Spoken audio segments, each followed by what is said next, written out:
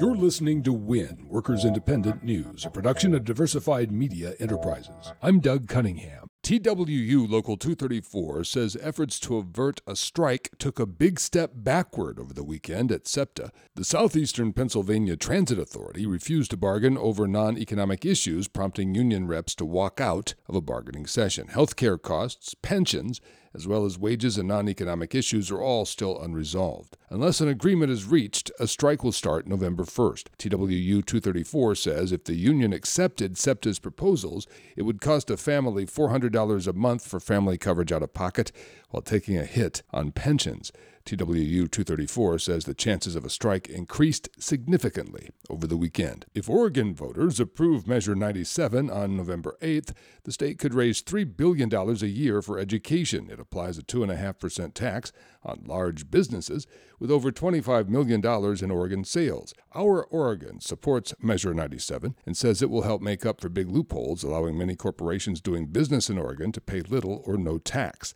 The Oregon Education Association and other public employee unions back Measure 97. Big business opposes it. Several business groups have pooled resources to hire Paul Mandebach, who runs a consultant firm in California that helps clients defeat ballot initiatives. The Oregon Business Council and the Oregon Business Association are among Mandebach's clients.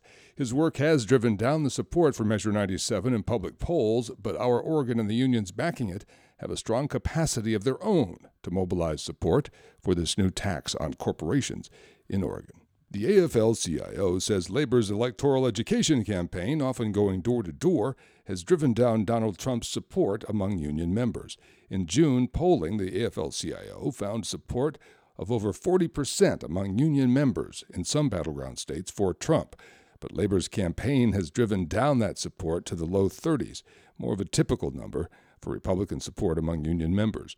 The AFL-CIO says Trump is running behind Mitt Romney's numbers when it comes to the percentage of union members planning to vote for him.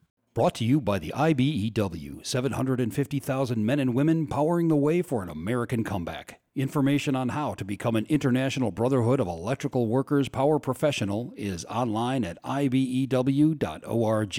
WIN is brought to you in part by the Amalgamated Transit Union, the largest labor union representing transit and allied workers in the U.S. and Canada. Online at atu.org.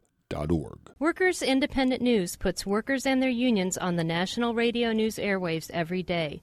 To help keep labor's voice on the air, go to laborradio.org. You've been listening to WIN, Workers Independent News. For more information, visit laborradio.org.